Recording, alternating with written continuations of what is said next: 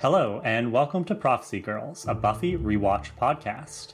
I'm Cara Babcock, pronouns she, her. And I'm Stephanie Chow, pronouns she, her. Join us each week as we break down every episode of Buffy the Vampire Slayer from the beginning. This is a spoiler-free podcast, and we're currently on Season 3. Whether you're watching for the first time, or longtime fans like us, we'll be analyzing every episode, character, and storyline like it's our first time too. During this rewatch, we'll reminisce about our memories of Buffy, discuss the show's cultural impact, and provide honest commentary from a 21st century lens. Thanks for listening. Now on to the episode. Season 3, Episode 1, Anne, with an E. But not that Anne with an E. No. For our Canadian listeners. Not the Canadian one, the other one. Is that like one of the few things that Americans, thanks to Netflix, know about Canada now? That it's the home of Anne of Green Gables? They better. And they never, in this episode, they never explicitly say where Buffy has gone for the summer. I think we know that it's LA, but no one says anything. So she very well could be at Green Gables for all we know. So that's what we're going to say she is. Yes, the place she's in definitely seems like a small town in PEI. I've never been there, so could be. But oh my God, Cara, here we are, season 3. I know. And it's only September. Well, we've been just going through. We've been going steady, and we're really excited. We are so excited. Yes, we've been doing this for all you listeners who stuck with us season 1 or joined us in season 2 and came all this way, journeyed with us. We're season 3. I'm so excited for this season. I think it's going to be amazing. But there's a lot of things that we are excited about this time around. Absolutely. So we have a very exciting announcement for everybody. It's not that we're doing Angel next. Tease. No, this is something that a few of you have asked us about, and it's been on our radar, but we wanted to wait for the right time to introduce it. So, like most podcasts, we're selling out. So we are launching a Buy Me a Coffee page, and there's going to be several options for you to support the show. So if you feel like it, you can donate monthly and support us on a month-to-month basis and get some rewards for that. Or, and this is one of the reasons why we chose the Buy Me a Coffee platform, if you don't feel like you can commit to a monthly recurring donation, you can just buy us a coffee. Like, you can just toss $5 our way just one time. You know, if you've listened to all of our episodes and you're like, I'm really enjoying Prophecy Girls, I can't give you $5 a month every month, but I can give you $5 today. That's amazing. That's great too. Like, we are so grateful for everybody who listens, because Steph and I watch those download numbers just creep up and up and up, and it gives us this huge ego boost. Every Thursday, we are really full of ourselves. Yeah, exactly, right? Like, Steph is always like, Cara, tell me, like, what are the latest download numbers? So even if you're just listening, honestly, you're doing great, and we appreciate that. And especially those of you who talk about us on social media, watch our TikToks, you know, spread the word. That's great too. So if you are not in a position to support us with some money, that is okay. We totally get it. We listen to too many podcasts as well. If I donated money to every single podcast I listen to, I would have no money. Well, but people have asked. That's what got this conversation between Cara and I going. It's that people reached out and said, how can I support you? What can I do? I love your content. I want to help in some way. And we didn't have any way for them to help at the time they asked, but we're like, well, maybe we can put together something that gives the option if people want to take it or not. Exactly. And so for anybody who does decide to support us, basically what you're doing is you're just helping us defray the costs of making the show, because we pay for the hosting for the podcast episodes and a couple of other things.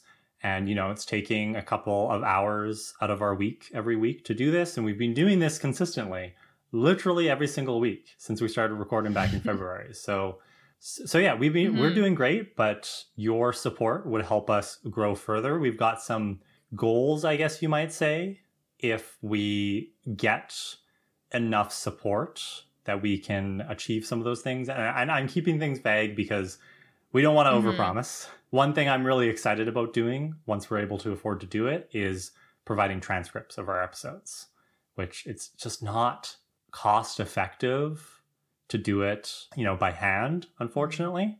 So we got to pay like for some good AI transcription or something. I'd love to make our podcast more accessible to people who have trouble listening to podcasts. Yeah, that's one of our goals. But it's not in the budget right now. So that's an example. It's a dream. Of one. Yeah, it's one of the improvements we can introduce if we get that kind of support from people. So buymeacoffee.com/prophecygirls, and we'll put the link in the show notes as well. We're very grateful for all of the support we've received so far that has allowed us to get to season 3. And we are excited to keep the podcast going. And if you have the spare cash, if you don't, there's no pressure. Please don't feel bad. But if you can support us with some financial donations, you're going to help us take the podcast even further. Yeah. And if you want to, right? I mean, this is just completely up to you. Prophecy Girls will remain the same, and we will continue putting out episodes every week for everybody. Exactly. Because we love doing this podcast. Yeah, nothing is changing for anybody who's not donating. It's just if you donate, you get a little more. You get a little bit more input and suggestions, especially as we get busier. Right now we're doing a pretty good job of replying to everybody's messages. We love your messages on social media so much. Yeah, but we're just trying to think about the future here. Yeah, and we're trying something new. So for now, let's go into the episode, because this is why people came. This is what they're here for. Season 3, the opener. All right. We left off with Buffy killing her boyfriend and sending him to hell. And then she had been told previously by Joyce not to come back, so she didn't. So the season ended with Buffy holding a giant duffel bag and getting on a bus and leaving Sunnydale behind. To the vocal sounds of Sarah McLachlan. Where do we open, Steph? Well, we open on the graveyard, of course. This is Buffy the Vampire Slayer. Where else are we going to open? And a vampire, a fresh newborn baby vampire, is clawing his way out of the earth. They're so cute when they're newborns, right? Their little pudgy faces. I know, we give them a couple of days to like get a little cuter. They're a little wrinkly when they first come out. But this one's ready for life, and he's crawling out, and we see a pair of legs, and we're like, oh shit, it's Buffy. But psych, it's Willow. And Willow is standing above the vampire and says, that's right, big boy, come and get it. And the vampire lets out a roar, a lion's roar, and goes to attack her. But Xander comes up behind and grabs him, and Oz comes out as well, and he tries to stake him. But this vampire is acrobatic. He jump kicks up and kicks Oz in the chest, and then he does a backflip over Xander and throws him into Willow and then takes off. Oz attempts to throw a stake at the vampire as it runs away, and the music and the way that he throws it, it's like really epic. It's like, oh my god, he's gonna do something so cool. But of course, the stake just bounces off of another gravestone and falls feebly to the ground. Because he's not the Slayer. Because he's not the Slayer. And Oz just says, that really never works. I'm loving Willow's new haircut. Yeah, Willow has shorter hair. Very American Pie, the movie of her, because I'm pretty sure she cut it to be in that movie over the summer. It's nice to see the three of them taking up the slaying as Buffy's away, right? Well, this is a callback, I feel, to the season 2 opener when she was bad. Because that also started with Xander and Willow, in this case, no Oz, in a graveyard, doing the same kind of thing, not quite as well. And in that episode, Buffy shows up and intervenes and actually kind of rescues them and is like, did you miss me? So it feels like this episode is almost setting us up for the same thing, right? We're expecting Buffy to show up at any moment now, and everything is going to be fine. Yeah. But that's not what happens, of course. Of course not. And obviously it's the three of them, and they failed at this. The vampire got away, and Xander wants to address why the vampire is so acrobatic. And Oz says that the vampire is Andy Holick, and he used to be on the gymnastics team. And Xander calls him a cheater. He's like, cheater, as he runs away, as the vampire runs away.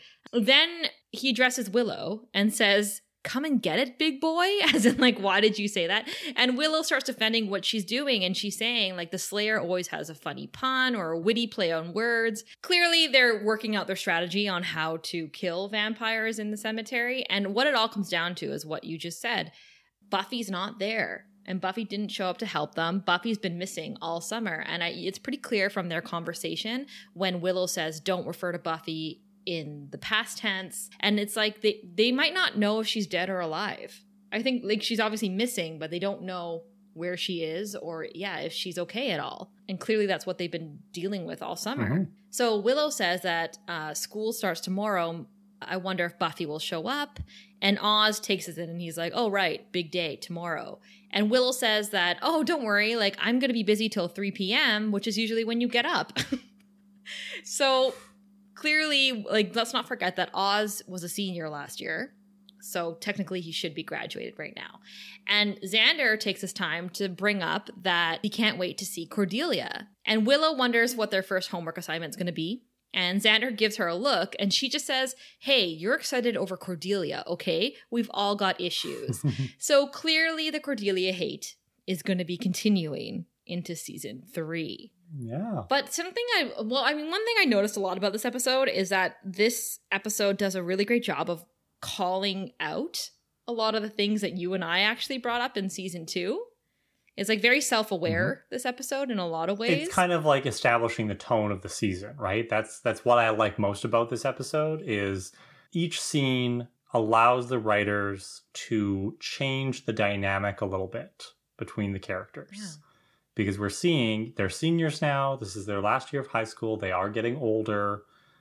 With some of the other characters, like we're going to see with Joyce and Giles, newfound awareness of Buffy being the Slayer changes things. Like it's a lot. And this is the show picking up the pieces after the end of season 2 and saying things are different. Just like with When She Was Bad, right? This is a show that isn't going to put all of the toys back in the box neatly and say, hey, new season, Buffy's going to be fine. It's all good. New monster. Like, this is the show saying, no, like what happened at the end of the last season really messed things up for everybody. And we have to pick up the pieces.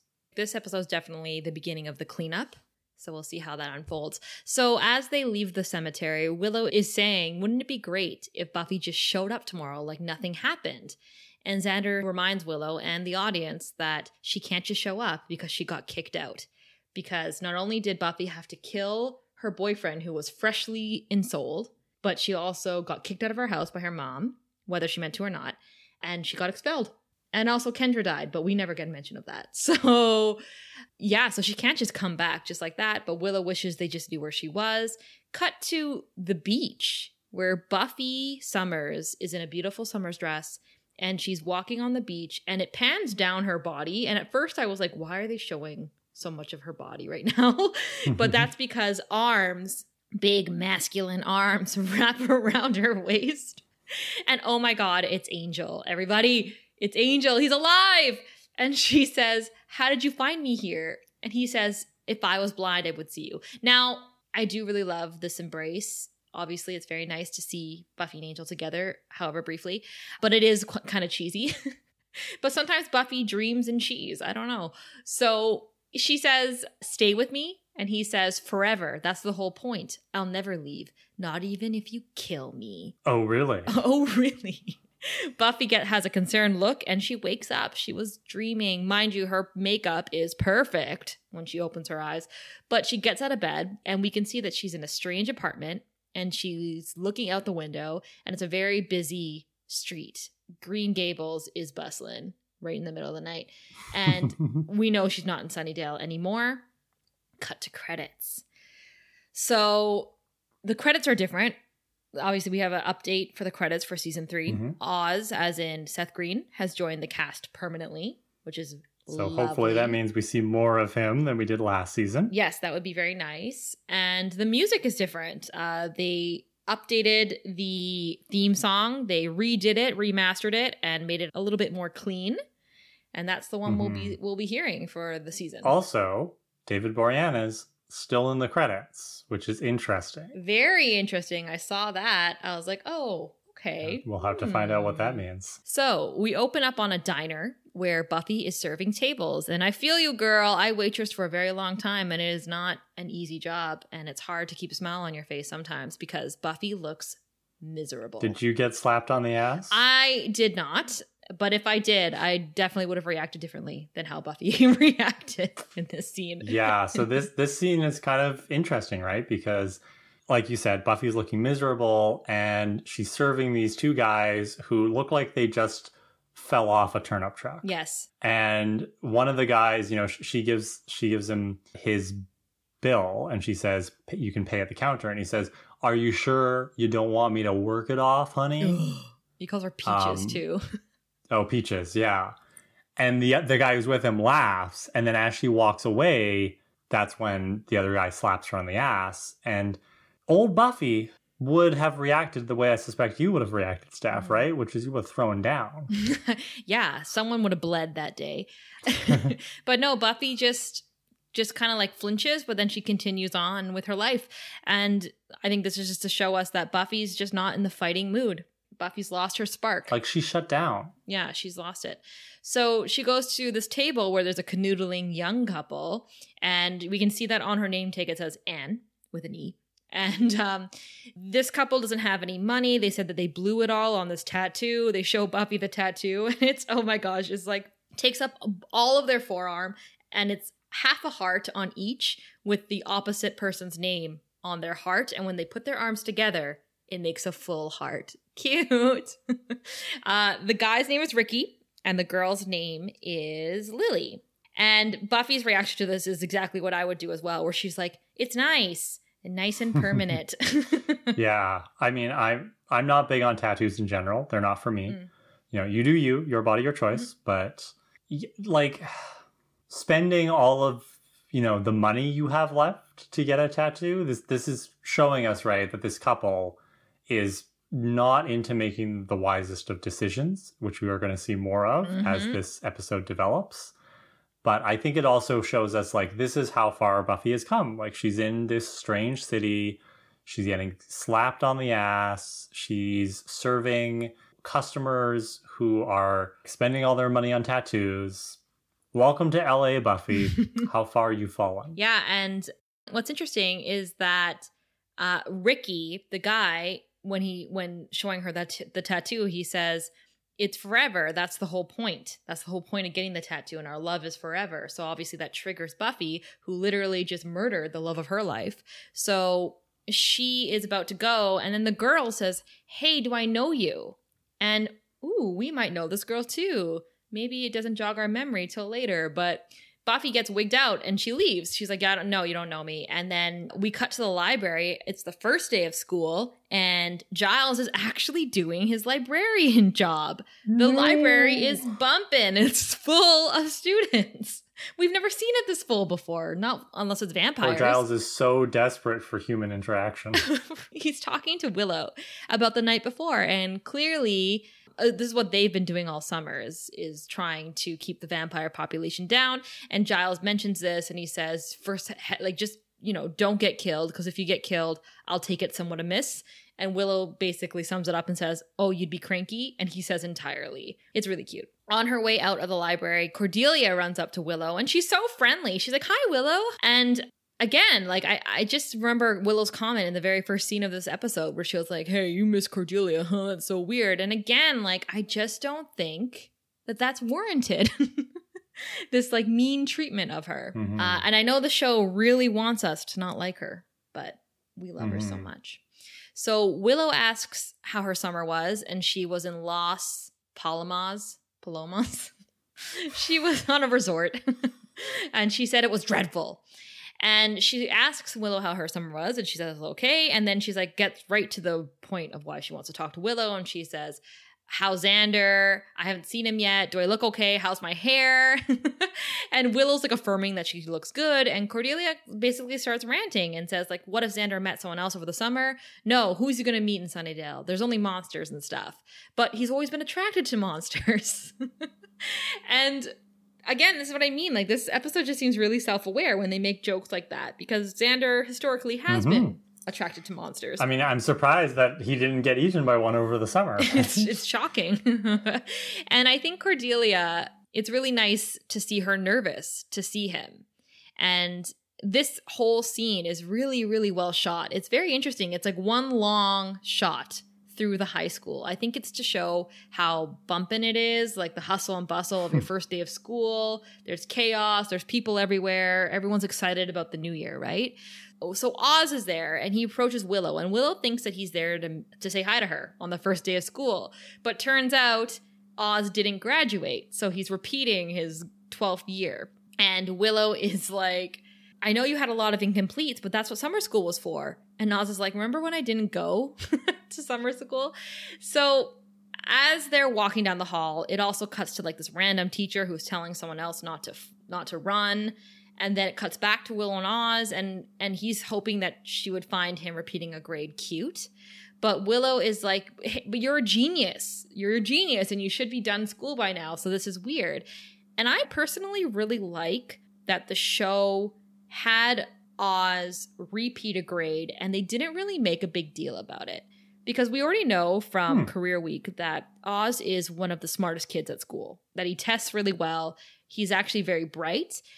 But it's really compelling to see this intelligent guy not do well in the academic environment that he's provided. Like, he doesn't excel at this kind of school. I didn't think of it that way, but I agree with you. You know, it's true. There are people who are smart who still don't succeed in school for whatever reason. And yeah, let's have that representation. Yeah. Go Oz. Go Oz. Yay. That's when Xander runs up to them and he's like, have you seen Cordelia? And then he leaves. Cut to Larry, and he's psyched for football this year. And he spent the all summer working out and eating egg whites. And he's like, focus, keep disciplined. We're not going to have so many mysterious deaths this year. Sunnydale's going to rule. So he's excited for the first day of school. Good luck with that, Larry. Yeah, Larry, let's see how that turns out for you. Cut back to Willow and Oz, who are walking and talking. And Willow is still stuck on Strange, not cute. And it's there. I like how much you can tell that Oz and Willow's relationship developed over the summer. Like, they have such an easy back and forth right now, and it's really cute. And Cordelia and Xander finally meet up, and they're in the student lounge. And he's like, did you have a good summer? And she says, yeah, it was all right. And he says, cool. And she says, yeah. And he says, well, I'll see you. And she says, yeah, whatever. And then they both leave super awkwardly. So this is so interesting to me because obviously they didn't talk at all before they left for summer vacation. I thought that they were pretty much an established couple at the end of last year. Yeah, but it's one thing to be dating during high school, and it's like another thing for it to continue on into the summer. So like, it's the same thing with Cordelia and Xander, right? They haven't seen each other all summer, and I think both Cordelia and Xander are kind of confused, but like, are we still a couple? Right? Like, a lot can happen at a resort. So yeah, and they lack the communication skills to suss it out for each other. So yeah, with Willow and Oz, I think it's just a case of like, they've spent so much time together over the summer, right? And Willow's going into her last year. Oz is going into his last year again. Is Willow still the computer teacher? We don't know at this point. I hope so. So, like I was saying earlier, the dynamic is different. Yeah. And that's actually a really cool way to like show the difference between a couple that's actually really healthy and thriving and a couple that is on the rocks. And the fact that they're still not communicating with each other is not boding well for their relationship at the beginning of the season. But I will also say it's actually pretty authentic to me for teens to be doing this. Like you said, it makes sense if like maybe they were dating during school, but then summer hit, 2 months of not seeing each other, and it's not in the age of cell phones. They probably could only talk on the phone maybe once, maybe, depending on how long Cordelia was gone for. So yeah, I mean, I think it depends. If you're in a resort and stuff, you should have access to a phone, although we don't know what Cordelia was doing at that resort, so... True enough. So yeah, so they leave awkwardly. And again, I think that this whole scene, like the very many relationships, all these extra characters coming in, all the hustle and bustle, was to juxtapose next to what happens now, where we cut to Buffy, who is sitting in complete silence in her apartment, eating something out of a can, just staring, very like she's obviously in her own little world of silence and isolation. And then we cut to her wandering down the streets of LA or Green Gables, up to you where you think she is. And we see a random man approach someone else on the street with a flyer, and she's walking by a woman who says, "I'm no one." So Giles is in the library on the phone, and he's excitingly hanging up and telling Xander and Willow that he has a lead. A friend of his in Oakland has a sketchy report of a young girl fending off a group of vampires a week ago. So he's going to take a plane over. Giles. This is so sweet that we find, and because Xander says, what makes this different from the last 9 leads? He doesn't want to poop the party, but Giles gets his hopes up. And then it's a big fat raspberry. And Xander feels bad. He's making it about himself. But I just love the idea that Giles has taken 10 trips this summer leading up to the new school year to look for Buffy. That's such a father thing to do, right? To spring into action, to follow a lead, to be like, maybe she's here, maybe she's here. So I just love that he's been searching for her. You can hear the desperation in Giles' voice, right? It's like, with each lead, he's just getting a little bit more and more desperate that he's never going to find Buffy. Here's my question. Where's the Watchers Council in all of this, right? Like, did Giles not inform his bosses that the Slayer went missing on his watch? Do they know? And what is Watcher Zabuto Well, and also doing? Kendra's dead. Yeah. Like, what's Zabuto? Did he tell them that Kendra died? Like, Giles should have been buried in paperwork all summer. He was like, fuck the paperwork. I'm going to look for my kid. He lost 2 Slayers. Oh, in one day. But I would love to hear him explain to the Watchers Council. He's like, yeah, but I was kidnapped. I was knocked unconscious. You're always getting again. knocked unconscious, Giles. You can't keep using that excuse. Poor guy. Dear, He's got a bad review this year. But yeah, like, I mean, watching Giles take this father approach to finding his Slayer and not what you're saying, like, buried in paperwork all summer. Maybe this is something we're going to see more of this season, is how Giles balances this love for his Slayer versus his Watcher duties. I guess we'll have to see. Mm-hmm. Willow keeps hope, and she's like, you shouldn't give up. And Giles says he should try to find her and he should go. So Willow asks Xander as Giles leaves, you don't think maybe he'll find her? And Xander says he'll find her when she wants to be found. So on the streets of Green Gables at night, the girl from the diner from earlier is calling out to Buffy. She's saying, Anne, and Buffy's not responding because, like Xander just said, she'll respond when she's goddamn ready, right? And when the girl says Buffy, that gets her attention. So she turns around and this girl says, don't you recognize me from before? And lo and behold, Cara, it is Chanterelle from episode 7, Lie to Me, season 2. Yeah. And she says, like, hey, remember me? I used to be in a cult that worshipped vampires. Oh, those vampire worshipping cults. I know. And she's like, you saved us. And I never thanked you. I was just so surprised to see you waiting tables here. And Buffy's like, you didn't tell anybody it was me, did you? And she's like, no. I know how it is when you want to get lost. So they start walking and talking together. Chanterelle, a.k.a. Lily, who's going by Lily now, she admits that she's homeless and asks why Buffy went with the name Anne. And Buffy says that it's her middle name.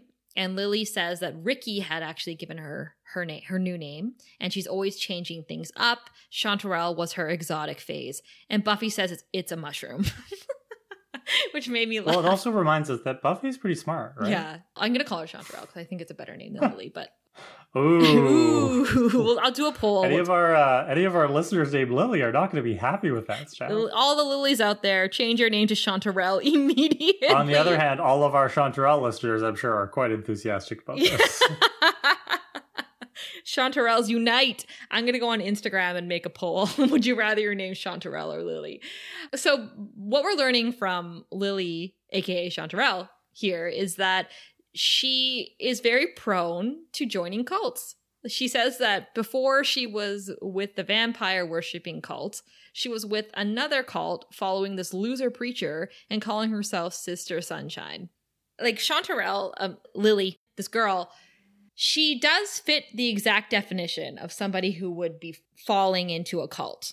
Because people who fall into cults are usually really lonely, or they desire some sort of meaning, something that makes them feel special and worthy. And that's why they're prone to falling into these not always religious cults. Sometimes they're political cults. Sometimes they're mindfulness cults. Like there's a lot of different ones.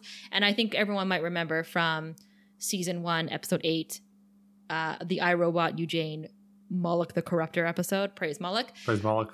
We had talked a lot about cults in that episode because I love cults. So I really enjoyed watching Lily's interactions with Buffy in this episode and how not independent. Like, Buffy's an independent person and Lily is not. And it's just interesting to see how a girl like this would easily fall into the trappings of a cult. Yeah, so I think at this point we're supposed to be asking ourselves, like, is Buffy vulnerable enough to, be pulled into some kind of cult as well? And I think that's what this episode is exploring, is what makes Buffy's situation and what makes her character and the way she reacts different from someone like Chanterelle. Lily asks Buffy for money. And it's really awkward. She does backtrack a bit and says, I know this guy, he's having a rave in his basement and we could go, but I'm broke. So if you want to come, you got to pay for us to go in. That's secretly why we're asking all of our listeners for money, by the way. Actually, we want to go to a rave together. There's a rave in this basement, you guys, and we really want to go. So please give us $3. But Buffy starts to say no, and I like that Buffy has these boundaries. I mean, obviously the boundaries are there because she's hurting, but she's just like, there's way too much people there, it's too much. But like, she starts to give her the money to go, and that's when a guy walks right between them, an old man, and Lily says, that's not very polite. And that is like so classic Lily Chanterelle, because remember in Lie to Me when she was like, there are other opinions that are valid, Like, it's just like the same kind of attitude. You were so harsh on her for that. I don't care. So he just stares at them, and Buffy asks if he's okay, and he says, I'm no one. And then he walks into the middle of the street and is about to get hit by a car. And Buffy is a hero, so she runs out and knocks him out of the way, and she gets hit by the car instead. And as a crowd forms around her and she's lying on the ground, she gets up, she's fine, but she's really overwhelmed by what she just did, by the fact that all this crowd is seeing her. So she runs away. And where does she run? She runs directly into the guy that was handing out flyers earlier, and he asks her where she's running from.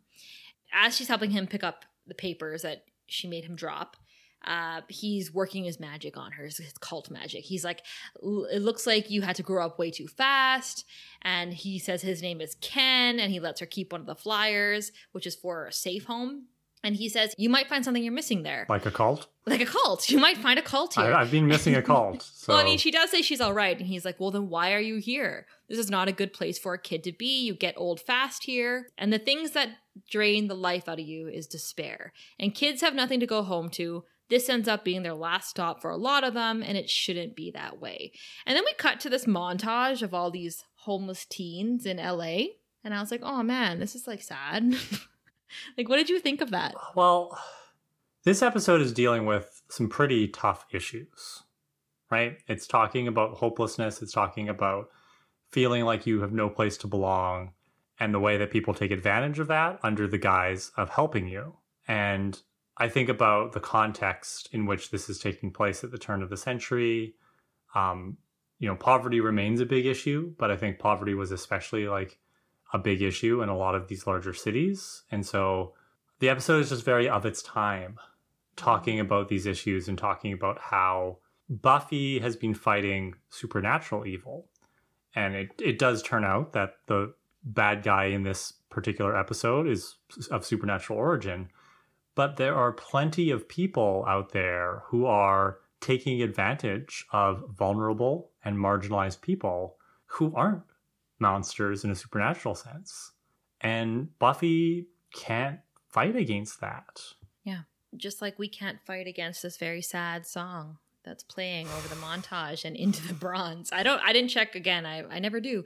I never check to see who the sad singer is, but it's bumming everybody out. Xander and Willow are at the bronze and they're lying on couches. And I was like, since when? Since when have there been couches on the dance floor? The bronze is always changing up its brand identity, Yeah. And it's got to keep buying new furniture because it keeps getting wrecked. It keeps getting wrecked by werewolves and such. Xander's literally lying down on a couch and Willow's sitting on the other one. And Willow's wondering what she's doing right now. And Xander automatically launches into a rant about, she's probably gabbing to all her friends about her passionate affair with Pedro, the Cabana boy. And clearly he's thinking about Cordelia. And then he realizes that Willow is thinking about Buffy. And I will say that I'm glad that Xander is obsessing over the right girl at this point, right? Like, I mean, we're first episode of season 3. he could have been obsessed with Buffy. Like, where's Buffy, Buffy, Buffy? But like, he's obsessed with Cordelia at the moment. And I don't, obviously I don't like him being obsessive over any woman on the show, but at least his focus is on his potential girlfriend, Cordelia. Would you like an uncharitable interpretation of this? I could slander Xander if you want. Yeah, do it. Do you think that maybe the reason why Xander is a little bit less obsessed with Buffy and a little bit more obsessed with Cordelia right now is because Buffy has lost some of her luster since she is now damaged goods? Oh, you opened the door to that. Oh my God. Yes. Yes. I do think that because I think very little of Xander. Like I said, it's quite an uncharitable reading. I'm reading a lot into this. Nothing that Xander has said so far supports this interpretation. But if you're into the hardcore Xander slander like we are, it's just like, Xander has been obsessed with Buffy since episode 1 because she is this strong, sexy hero. She can bench press a vampire, and she's gone now. And before she left, she was terribly broken, and then she had to kill her boyfriend. So I think, there might be a subconscious part of Xander who looks at Buffy, and because of the way he's been taught to objectify women, he sees Buffy as damaged goods. She's not the hero or not the strong person that he was attracted to, whereas Cordelia still retains that attraction that he has felt for her for a while. And also maybe he's like, well, she's somebody I can actually like control and like not necessarily control, but like I think he's waking up to the fact that his relationship with Cordelia is a lot more manageable than any relationship with Buffy ever could have been. I love it. Yes. Go off, Kara. I also think, and this is me, obviously, I got ahead of myself by being like, good for him. He's obsessed with Cordelia. We forget that at the season opener of season 2, he was also getting closer to Willow because Buffy wasn't there for the summer. So his brain cannot function. Like it cannot possibly hold on to these feelings unless you're right in his face, right in front of his eyes. I don't know. Food for thought, everybody. So Oz is there. He brings both of them a drink, and they're talking about fixing up their vampire slaying process. There's things that need to be fixed so that they can actually slay more of the vampires. Xander sees Cordelia enter with her friends, like I don't know who these girls are, but Cordelia comes in with some new friends, and Xander says bait. So he calls her bait. Okay, so this is the thing too. It's like, okay, so Xander, like on one hand, it's like, okay, one girl at the moment, which is fine, but Cordelia is so much more than her looks. Mm-hmm. And you stop thinking that the only way that she's useful is by her looks. And you're still treating her like she's a slutty prostitute when she's not with you romantically. When she's with you romantically, you treat her, I suppose, as like somebody you make out with and you kind of like. But when she's not with you romantically and things are weird, you automatically go back to like, okay, well, she's just a hot body that I can use for however I want. Xander sucks. Moving on. Xander sucks. He continues to suck. So let's cut to Joyce, who is at home the next day. There's a knock on the door and she goes hopefully over to it, but it's just Giles. It's actually really nice to see Giles and Joyce in a scene together. Mm-hmm. We never get this, right? So Giles and Joyce and I guess Snyder are like the only adult figures on the show, right? So to have two of the show's adults in a scene together like this is pretty significant. Yeah. And Giles is saying that he's back from Oakland, and turns out the lead didn't pan out. And Joyce thanks him for going, but she feels like she can hardly leave the house. She says she's afraid that if she leaves, Buffy will call and will need her help. And I think that this portrayal of a worried parent is really effective and sad, and it's really compelling to watch. And it also must be weird for her to be home all the time because she's never home. So the fact that she's home all the time now, it's like she's changing up her lifestyle after learning about Buffy's secret, but then the fact that Buffy's missing. And I think she's doing everything she can to feel like she's available to her. So Giles says Buffy is the most capable child he's ever known, and she may be confused and unhappy, but he honestly believes she's not in danger. And Joyce just says that she wishes she could talk to her. The last time they talked, they had this big fight. And Giles says, don't blame yourself for her leaving. And Joyce says she doesn't. She blames Giles. And she says that Giles has been this huge influence on Buffy, guiding her. And they had this whole relationship with her behind Joyce's back. And she feels like Giles took Buffy away from her. And I totally get where Joyce is coming from here. I don't think it's fair. I don't think it's true what she's saying about Giles. But I understand why Joyce would feel this way. She feels betrayed. I think she also is feeling guilt about not knowing for so long about Buffy's secret and knowing that Buffy had this whole other life that Joyce wasn't a part of. And here is this father figure that's had a relationship with Buffy that Joyce should have had. It's the complexity of it, right? Like, that's what I love about this show. Like, Joyce is totally in the right to be upset here. And, you know, did Giles do anything wrong? No, because like Buffy, he was just trying to protect Joyce from the truth. And I mean, we've talked a little bit about how, like, Giles' relationship with Buffy can be seen as inappropriate in some ways because of the age and power dynamics and stuff. But at the end of the day, like, neither of them is right. Neither of them is completely wrong. It's just one of these complex situations where you have a lot of feelings. And bravo for Joyce for saying these things. Because in season 1, Joyce, I think, kept things bottled up a lot because she was so afraid of misstepping and doing something wrong and setting Buffy off.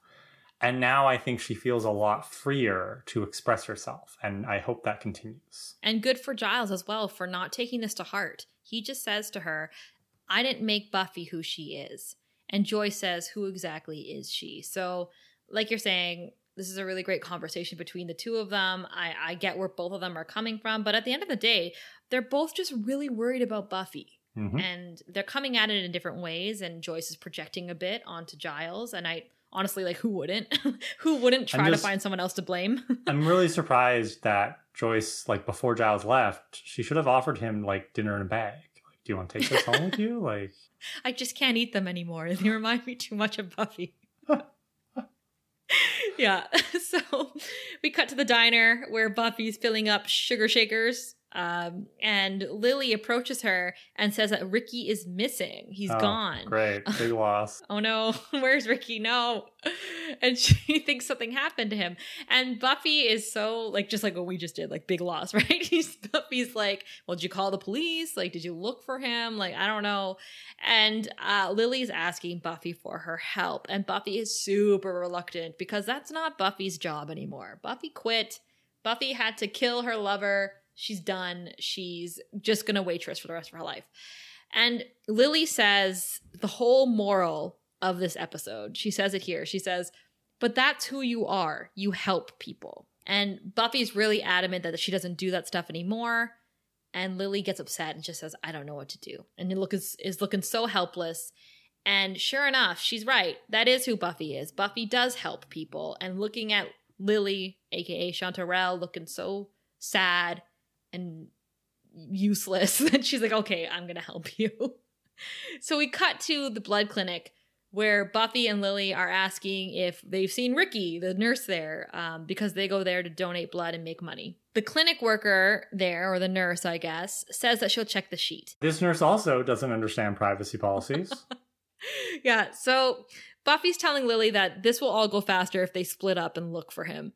And Lily immediately is like, can I come with you? And Buffy's like, where did I lose you on the splitting up thing? So obviously, like, later, once again, building up on Lily's character, she's really needy, right? Like, she can't do anything alone. Basically, Buffy says, well, go look, come meet up with me at my place later. And the worker says that Ricky has not been there, so they go, but then she looks suspiciously after them. So on the streets, Buffy enters a crack den and she's looking around. And I would be really scared. I really loved this for Buffy here because she's just walking around, like, checking all these people, looking for Ricky. And, like, obviously this is a really dangerous area of LA or wherever they are. But she turns over the one old man that she saved the night before, and he's dead. He drank Drano and killed himself. But he has the tattoo of Lily with the half heart on his arm. So Buffy goes back to her apartment and Lily's waiting there for her.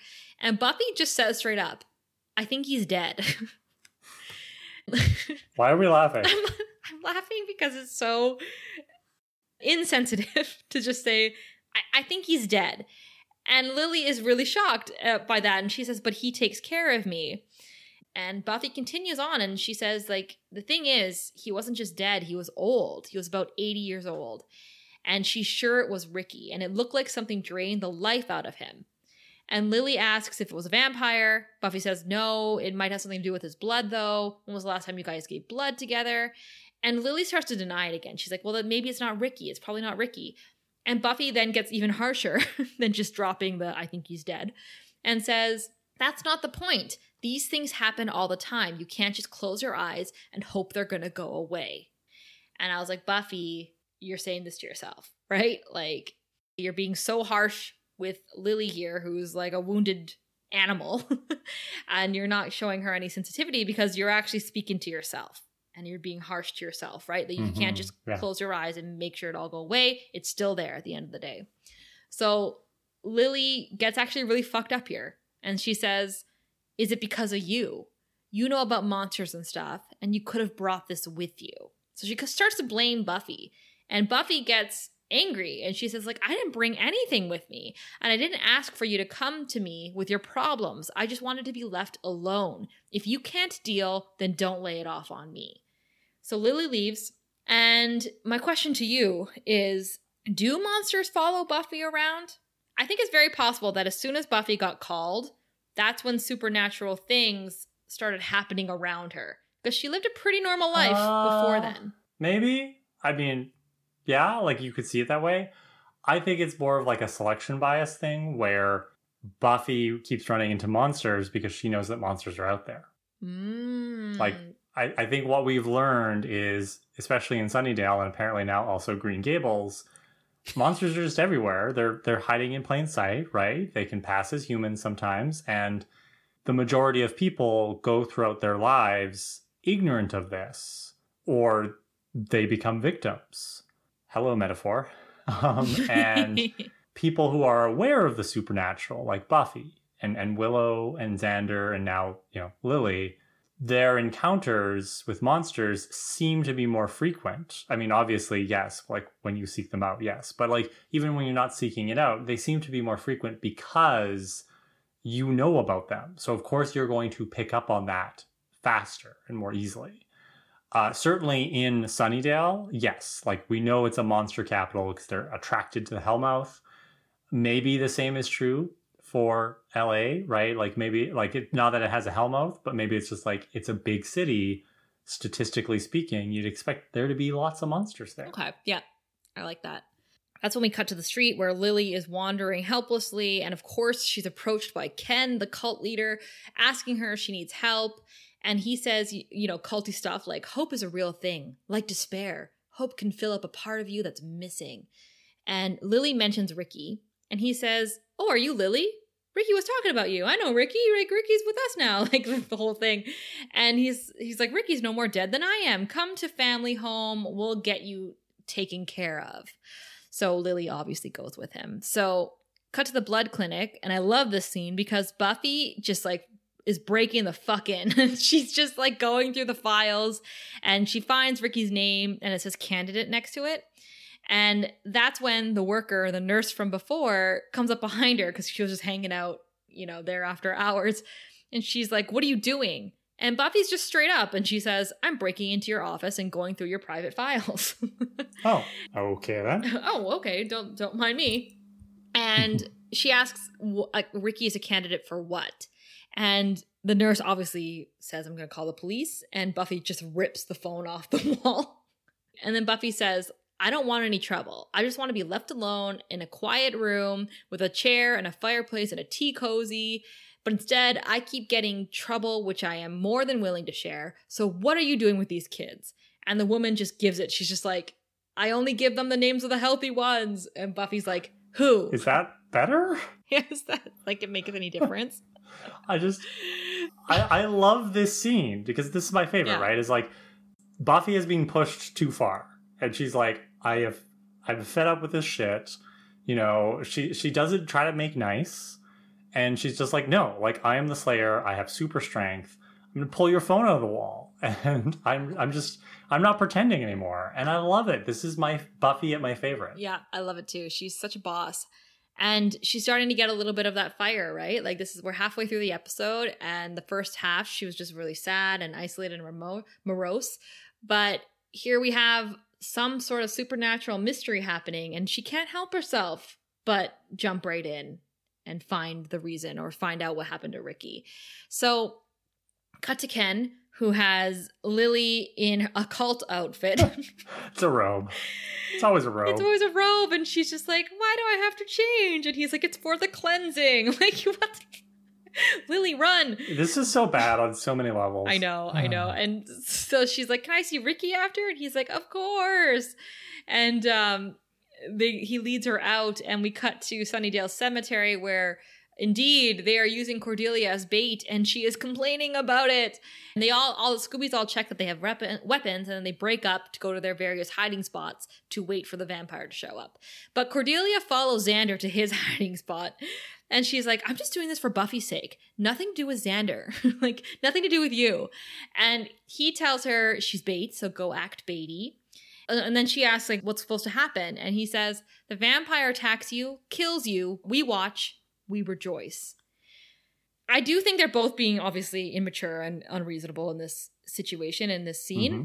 But Xander is way worse. Because Cordelia, she can't admit that she has feelings for him, that she missed him.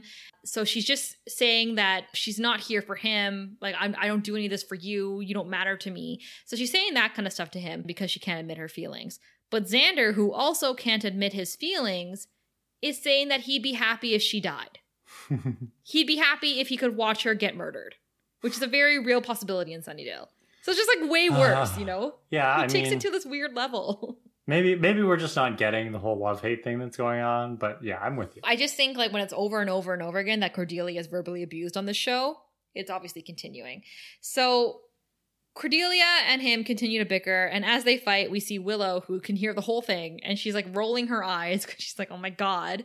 And then a vampire approaches Willow from behind. So we cut to Ken, who is getting Lily to kneel in front of this very culty, shriny pool thing of black water, and he's like, this will wash away the past. The water runs over the sin and the pain and the uncertainty. And Lily is just like, it looks dirty.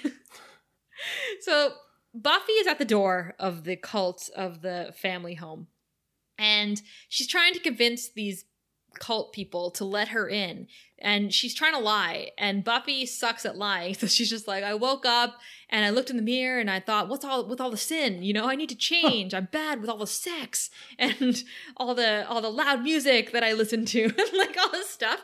And then Buffy says something that's so cool, and she says, God, I just suck at undercover. Yes, girl. And you and I have been saying this for so long, and I love how aware Buffy is of herself right here. She admits it. She's like, yeah, I just suck at this. So she kicks the door open instead and then goes in to find Ken. And just as Lily is reaching her hand into this pool of black goo, Buffy storms in, and she's like, okay, Ken, what makes the mold? And Ken is like, do you really want to know? And that's when Lily is pulled in through the goop completely and is gone. And Buffy and Ken struggle for a bit, and they both fall in. And where they fall into is this like concrete floor hallway. And you look up, and the black goo is on the roof, the ceiling above them. Fallen basically into like a different dimension. Mm-hmm. And it's like, it's a weird port. The goo turned out to be a portal. Who knew? And so now we've got, so Lily's there and just kind of like in shock. Buffy gets up and she goes to check on Lily, right? Because she's like, are you okay? And then Ken gets up and he is quite upset because apparently Buffy ruined his face. So he pulls his human face away to reveal, honestly, this is the grossest thing about this episode for me. His demon face is gross. Like it's unsettling to me. And I don't like looking at it, but it's just like sticky and icky and ugh. And I'm sorry, but that's not for me. And he's complaining about like how much time it takes him to glue on his human face. And this is the thing about Ken, and we can get back to this later in the episode, but, you know, he's given me really, like, managerial vibes like we got from the Master, where it's like, yeah, he's a demon, but he's also running a business. He's got employees, he's got overhead, you know, he can only afford so many human masks a month. Like, Buffy's cutting into his profit margin here. So, so basically, while he's complaining, he is distracted, and that gives Lily and Buffy enough time to run. So Ken, like, sighs, and he's like, guards. So we know that there's guards here. You know, he's in charge in this weird dimension. So Buffy and Lily run down the corridor. They're running away from Ken. But what are they running towards? And it's this huge, like, open, like, pit, like, several levels. And you see a bunch of prisoners, cult members. They're all wearing robes. And they're doing hard labor. There's, like, these open, like, pits of, like, lava, and, like, I don't even know what they're doing, but it looks bad. There's no safety procedures going on in this work area. Oh, hell no. This factory, you might say. I want to say that they're slaves. I mean, I think they're slaves. Right? I think they're going to be slaves. worked until death, right? Because we see there's a bunch of other demons that are, like, you know, whipping them and overseeing them. And Ken shows up. Dastardly Ken. And he's like, welcome to my world. Hope you like it. And then he knocks Buffy out with some kind of, I don't know, like a cudgel or something. And he says, you're never leaving. Oof. Yeah, like that's quite a threat. So we'll have to see if he can make good on that. Spoiler, he doesn't. Moving on. In the cemetery, Xander and Cordelia are still bickering as Willow gets attacked. I do want to say right before they get attacked, Cordelia accuses Xander of being unfaithful to her and meeting up with a hot little Inca mummy girl over the summer. She's like, yeah, I heard about that. I just think that's, like, such an interesting callback, right? Because I don't think in the show they ever called Ampada an actual, like, Inca mummy girl. Right. So that's when Willow screams and they go running. Oz, like, books it across the cemetery and tries to pull the vampire off of her, but he gets thrown aside. And it ends up being Xander who is tussling with the vampire face to face. And he has his stake raised, but he's being overpowered. And Cordelia screams, Xander!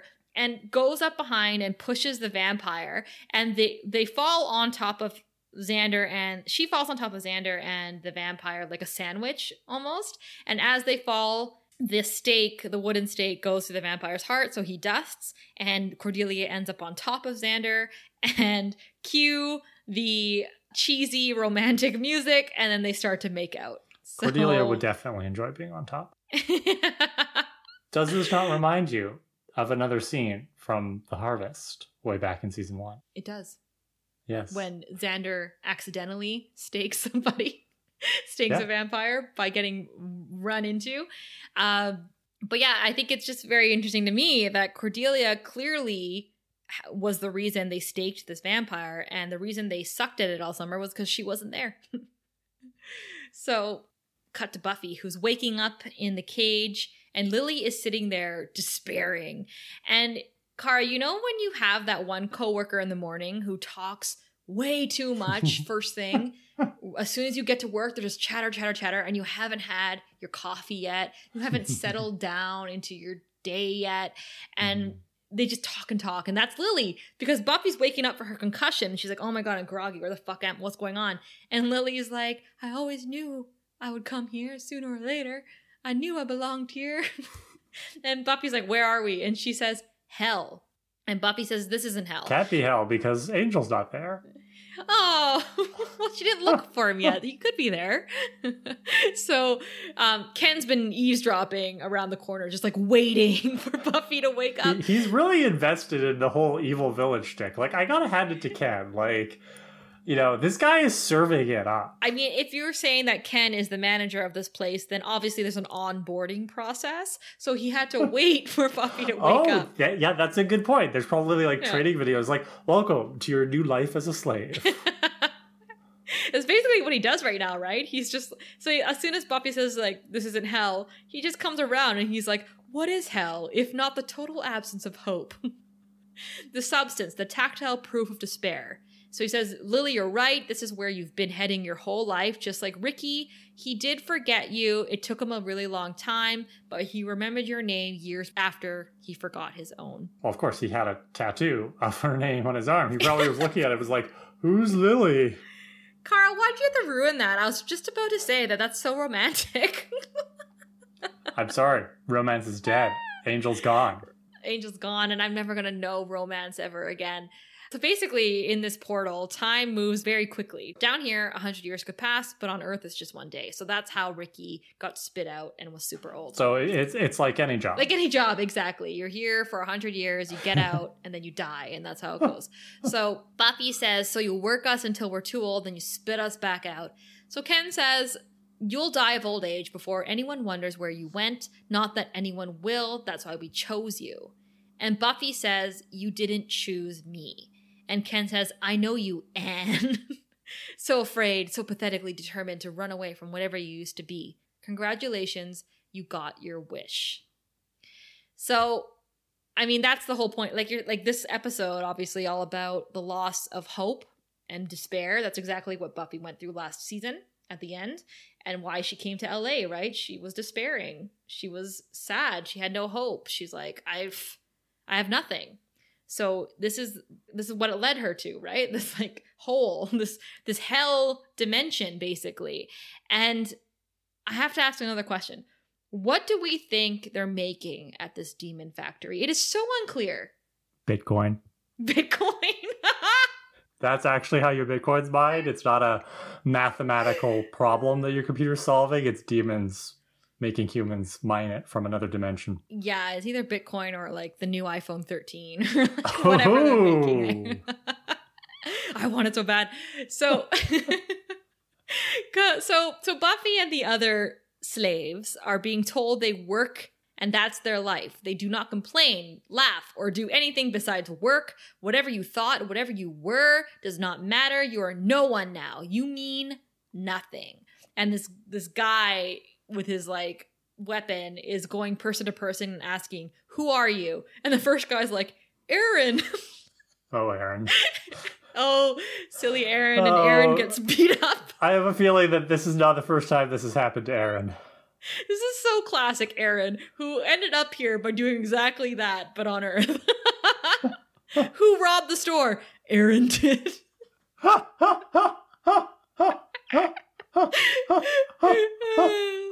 So then he goes to Lily, who learned quicker than Aaron, and he's like, who are you? And Lily's like, I'm no one. So he passes her, and then he does it one more time, and then he gets to Buffy, and he says, who are you? And Buffy looks up at him, and he says, I'm Buffy, the Vampire Slayer. And you are? Ooh. So Buffy is reclaiming her identity right now. Right? Like this whole time, I'm Anne with an E. I'm from Green Gables. But now she's like, I'm Buffy, the Vampire Slayer, and I'm not fucking wasting any more time in this iPhone factory. Like, I'm out of here, right? So he goes to beat her up, and of course Buffy kicks his ass and another guard. And then she says to the other people there, anyone who's not having fun here, follow me. So they are hiding under these stairs that are like the kind of stairs that you can see through. Like... It's not really hiding. They're like out in the open, but that's okay. And she's telling them to wait there until the guards leave, because they will, because she'll distract them, and then go up the stairs fast and quiet. And she leaves Lily in charge. And Lily starts saying, like, you're leaving me? And she doesn't want to do it because Lily doesn't take leadership in any way, shape, or form. And Buffy says, you can do this because I say so. So before they run away, Lily says, I'm sorry. And I said that this was all your fault before. And in case we die, I wanted to say I'm sorry. And Buffy's like, we don't have time for this, and shoos her away. So I really love this scene. This is actually one of the reasons why I enjoyed this episode so much, is because this fight scene is really epic. Well, but even before that, right? Buffy being, saying like, I'm Buffy, the Vampire Slayer, and you are? It is such an iconic moment, right? The way she looks up. Because for a moment, you think she might have been beaten, right? Like, that's what this whole episode has been leading us towards, is the question, is Buffy broken? Mm-hmm. And in this moment, with all hope lost, Buffy could say, I'm no one. She chooses to reassert her identity And it's not, I'm Buffy Summers, daughter of Joyce. It's not, I'm Buffy Summers, high school student, right? It's, I'm the Vampire Slayer. And so this is the culmination of 2 entire seasons of Buffy finally coming to terms with being the Slayer. Whether she likes it or not, this is who she is. And it's such a powerful moment. And then, yes, as you said, the fight scene is great. There's another iconic shot that we see at the end of the opening credits for the whole season. But to me, the power is in those words. Has she said that before? Has she said, I'm Buffy the Vampire Slayer? I don't know if she's ever introduced herself. I don't know off the top of my head. I'm sure one of our listeners knows, but it's significant in this moment. It is, yeah. Like reclaiming that identity after being lost and pretending to be something else this whole time. So where I knew this was going to be an amazing fight was when Buffy's being chased by all these guards. She's like dodging all these people and running through the factory. And she like jumps on a pole, swings around, and takes one out with her legs. And I'm like, oh, fuck yeah. Yeah, the choreography has definitely improved. It's so good. So Buffy ends up on this platform and it's conveniently raised up so we can all get a good look at her. But the angles are from all over, right? Like up, down, the side, like right in front of her. Like it's a really good, well shot fight scene. So as she's kicking the asses of all these guards one by one, I think she fights like 10 of them they're coming one by one at her. She acquires 2 weapons while she's doing this. And at the same time, Lily is getting the people up the stairs like she was told to, and out down the hallway. And Ken comes out and says, humans don't fight back. That's not how this works. And then he's like, more men, get down there and get your asses kicked too. You know? Again, this is where I'm getting like the big managerial vibes from Ken, where it's like, he's the type of person who, if everything's going his way, great. He's a nice guy. He's chill. But the moment something doesn't go to plan, he falls apart because he's a middle manager at best, right? He's not a big ideas guy. He doesn't understand how to deal with this kind of chaos. Yeah, and it's as he sends these more men toward Buffy that we get that hero shot that you mentioned of Buffy scanning her perimeter with her weapon. And it's like so badass. She keeps fighting them to the point where she's held down by 3. And that's when Ken had gone into the hallway and grabbed Lily. And he puts a knife to her neck. And as Buffy's being held down, Ken says, if one of you fights, you all die. And he throws Lily to the side. And he's standing on the edge of this platform and he's saying, it was not permitted what she did. And Buffy's like, yeah, but it was fun. And he says, you've got guts. I think I'd like to slit you open and play with them. Let everyone know that this is the price of rebellion. And that's when Lily gets some gumption and shoves him off the ledge, right, which is a huge step for her. It is. Well, and that's what the episode's trying to show us, right? Is Buffy's not just a hero because she can beat up the bad guys. Like, that's awesome. Buffy is a hero because she makes other people want to be heroic. Lily would never have done that if Buffy hadn't rebelled first. But the fact that Lily did that, she saw Buffy, she was inspired, she's changing. And maybe that change is going to last. Maybe it won't, but that's significant. It's not Buffy who kills Ken. It's Lily.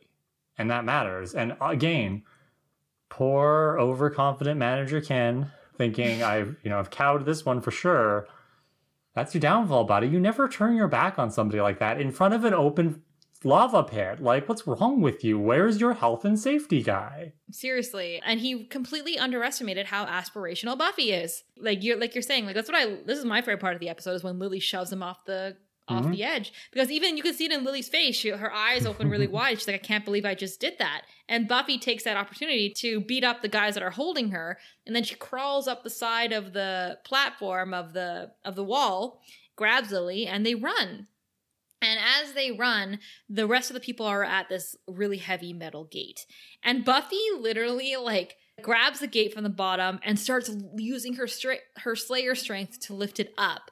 And it's so funny what she's saying while she's lifting it up. She's like, oh, this works the abs and the glutes, and I'm going to feel this for a week, and treating it like it's a workout.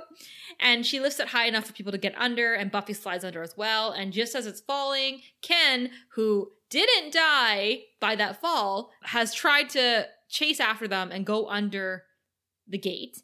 And the gate actually drops down on his legs, right through the bone. It's actually really brutal. And it's even more brutal what Buffy does now, where Ken is shouting at her, "You ruined everything. Like, you ruined it." And she says, "Hey, Ken, want to see my impression of Gandhi?" And then she takes her axe or whatever she's holding and she bashes his head in. And it's like awesome and brutal. Classic Gandhi. Yeah. And Lily's like, "Gandhi?" And Buffy says, "Well, if he was really pissed off." So just as Buffy, Lily, and all the other people scramble out of the portal ceiling back into Earth time, they turn around and the portal closes. So lucky them that they got out just in time. We cut to Buffy's apartment, which she is leaving to Lily. She's telling Lily that rent is paid up for 3 weeks and she got her old job at the diner. So clearly Buffy's going to be heading out. And Buffy says she's going to call in and check on her. And Lily admits that she's not great at taking care of herself. No shit. And Buffy says it gets easier. It takes practice. And Lily looks at the uniform that Buffy left behind and the name Anne is there. And Lily says, "Can I be Anne?" And Buffy smiles. And I think it's really sweet that Lily, not only has she taken charge more of her destiny by listening to Buffy and helping her rebel, Buffy has provided Lily with a new life that hopefully Lily's going to be able to uphold. Yeah. And the fact that Lily's saying, "I want to be Anne," aka "I want to be you," I believe that she's going to do it, that she's going to try her best to keep her shit together and keep this job and keep this apartment. And Buffy really set her up for a nice little life there in Green Gables. So until, the next cult comes around and she goes and joins it. So I also want to say that if Lily really wanted a new cult to join, we know of a really good one where the leader, all he wants is your love, and he lives in a computer. So she should reach out to us. Praise Moloch. So this is the end. And actually, you know what? I forgot to tell you this, but I teared up. I got weepy at this scene. I thought it was really well done. Big softy. I'm just like a little soft little dinner bag of dough inside. And because we cut to the Summers house and Joyce is loading the dishwasher or something, and she hears a knock at the door and she walks toward it, but then she stops for a moment and gets like this look on her face, which I feel like is like, she's like, this could be it. This is Buffy. I feel her. Like, I have intuition. So she opens the door slowly, and sure enough, Buffy's on the other side, and they stare at each other, and then they embrace. And that's when I cried. I was like, that's actually a really great ending to this episode. It is, because there's no conversation. They don't get into the weeds. They're just like, Buffy's back. And we'll figure out what that means next week. Ooh. So, who's your hero? Oh, this is a tough one. This is an interesting episode. I don't really like season openers of Buffy, because she's always despondent in them. She's always like off her groove and has to find her groove again. We saw that in When She Was Bad. We see that in this one. It's going to keep happening. So I always remember this episode as being worse than it actually is. It's actually a decent episode, decently paced. There's not a ton of action, but what action is there is very good. But as far as heroics go, I mean, like Willow and Xander and Cordelia and Giles, like they're just kind of there and they do important stuff. Don't get me wrong. I'm not trying to downplay their scenes, but there's no plot to that part of the episode because the whole episode is about Buffy as a character. So for me, the only hero is Buffy, not just for the heroics that she pulls, but because this is the show reminding us that this is about Buffy the Vampire Slayer. Yeah, I agree with you. I also picked Buffy. At first, I was going to pick Joyce and Giles in terms of like, I thought it was really heroic, their portrayal of worried parents when your kid is missing. So I think that they both, the fact that Giles was out all summer looking for her, the fact that Joyce was doing the opposite and staying home all summer waiting for her. I just think that was a really brilliant portrayal of that particular situation. But ultimately, I agree with you too. Buffy re-embraced her identity and it came back stronger than ever after however long she needed to get lost. She's found herself again and she came home. And I think that's really, really powerful. And there's such great dialogue in this episode, and most of it is from Buffy or with Buffy. So there it is. So we do have a hot steak for our season 3 opener. And this one is from Casey. Hi, Casey. Hi, Casey. So she says, are you two familiar with the Bechdel test? We are. Oh, yeah. But for those who aren't, it asks whether a work features at least 2 women who talk to each other about something other than a man. 2 named women. 2 named women, yes. Yeah. And I bring this up because a lot of the time, not always, but when it's just Willow and Buffy on screen, they're talking about boys. I know Willow is Buffy's only gal pal since Cordelia is a gal pal in progress. I love that. And we need those teenage girl exchanges, but it's just something I thought of when watching these early episodes. I'm curious to see how the dialogue matures as these young women do. So this is interesting to me that you bring up the Bechdel test. I would say that as a series, Buffy passes the Bechdel test, which means that this is a really good example of how the Bechdel test is not a great test for if something is feminist, right? And it was never meant to be that way. When Alison Bechdel originated it in her comic strip, she was trying to make a point, and I think Casey understands that, right? It's the Bechdel test is there to get us thinking about how women are used as characters in media, especially media created by men. That's a good starting point. Yeah, that's an excellent point, Casey. Like, it is interesting that we see Willow and Buffy usually talking about boys. I think it's excusable to an extent in that, yes, they are teenage girls, and like you said, gal pals. But even though sometimes they're not, and therefore the show technically passes the Bechdel test, as you and I have discussed, Steph, there are many ways in which the show is problematic from a feminist lens. So that's why if somebody holds up the Bechdel test at you and is like, well, this movie or this TV show or this book passes the Bechdel test, so get off, stop calling it problematic. No, like the Bechdel test is the bare minimum. Yeah. And vice versa. Like there are also media properties that don't pass the Bechdel test, but can still be quite feminist depending on, what's actually going on in the story and with the characters. So thank you for bringing that up, because I think it's a great discussion for us to have, and it's something that we can look at because, as you pointed out, Steph, interesting stuff is going to happen with Cordelia this season. And curious to see what happens with the show's portrayal of her. And we've got another prominent female character showing up soon. And that's all I'm going to say about that. But we got more coming. Yeah, more to come. So obviously a lot more of these women-driven conversations that you and I can pick apart. But it's good to be reminded of starting points like the Bechdel test as we analyze them. So thanks, Casey. And again, everybody, whole new season. We are here for your hot takes. Send them on in. DM us, email us, message us, comment. We love them. Thanks, everybody, for joining us on our season 3 premiere. And thank you, Stephanie, for coming along with me on this journey. Season 3. Praise Moloch. Okay, bye, everyone. Thanks for listening to Prophecy Girls. If you want and can afford to donate, head over to buymeacoffee.com/prophecygirls for one-time and monthly options. We appreciate all of your support, even if it's just spreading the word about us or enjoying our show week by week. We also invite you to join in the discussion by messaging us on our social media channels. Follow us at Prophecy Girls Podcast on TikTok, Instagram, and Facebook, and Prophecy_Girls on Twitter. You can also reach out to our email at prophecygirlspodcast@gmail.com or visit our website, prophecygirls.ca. See you next week. Bye.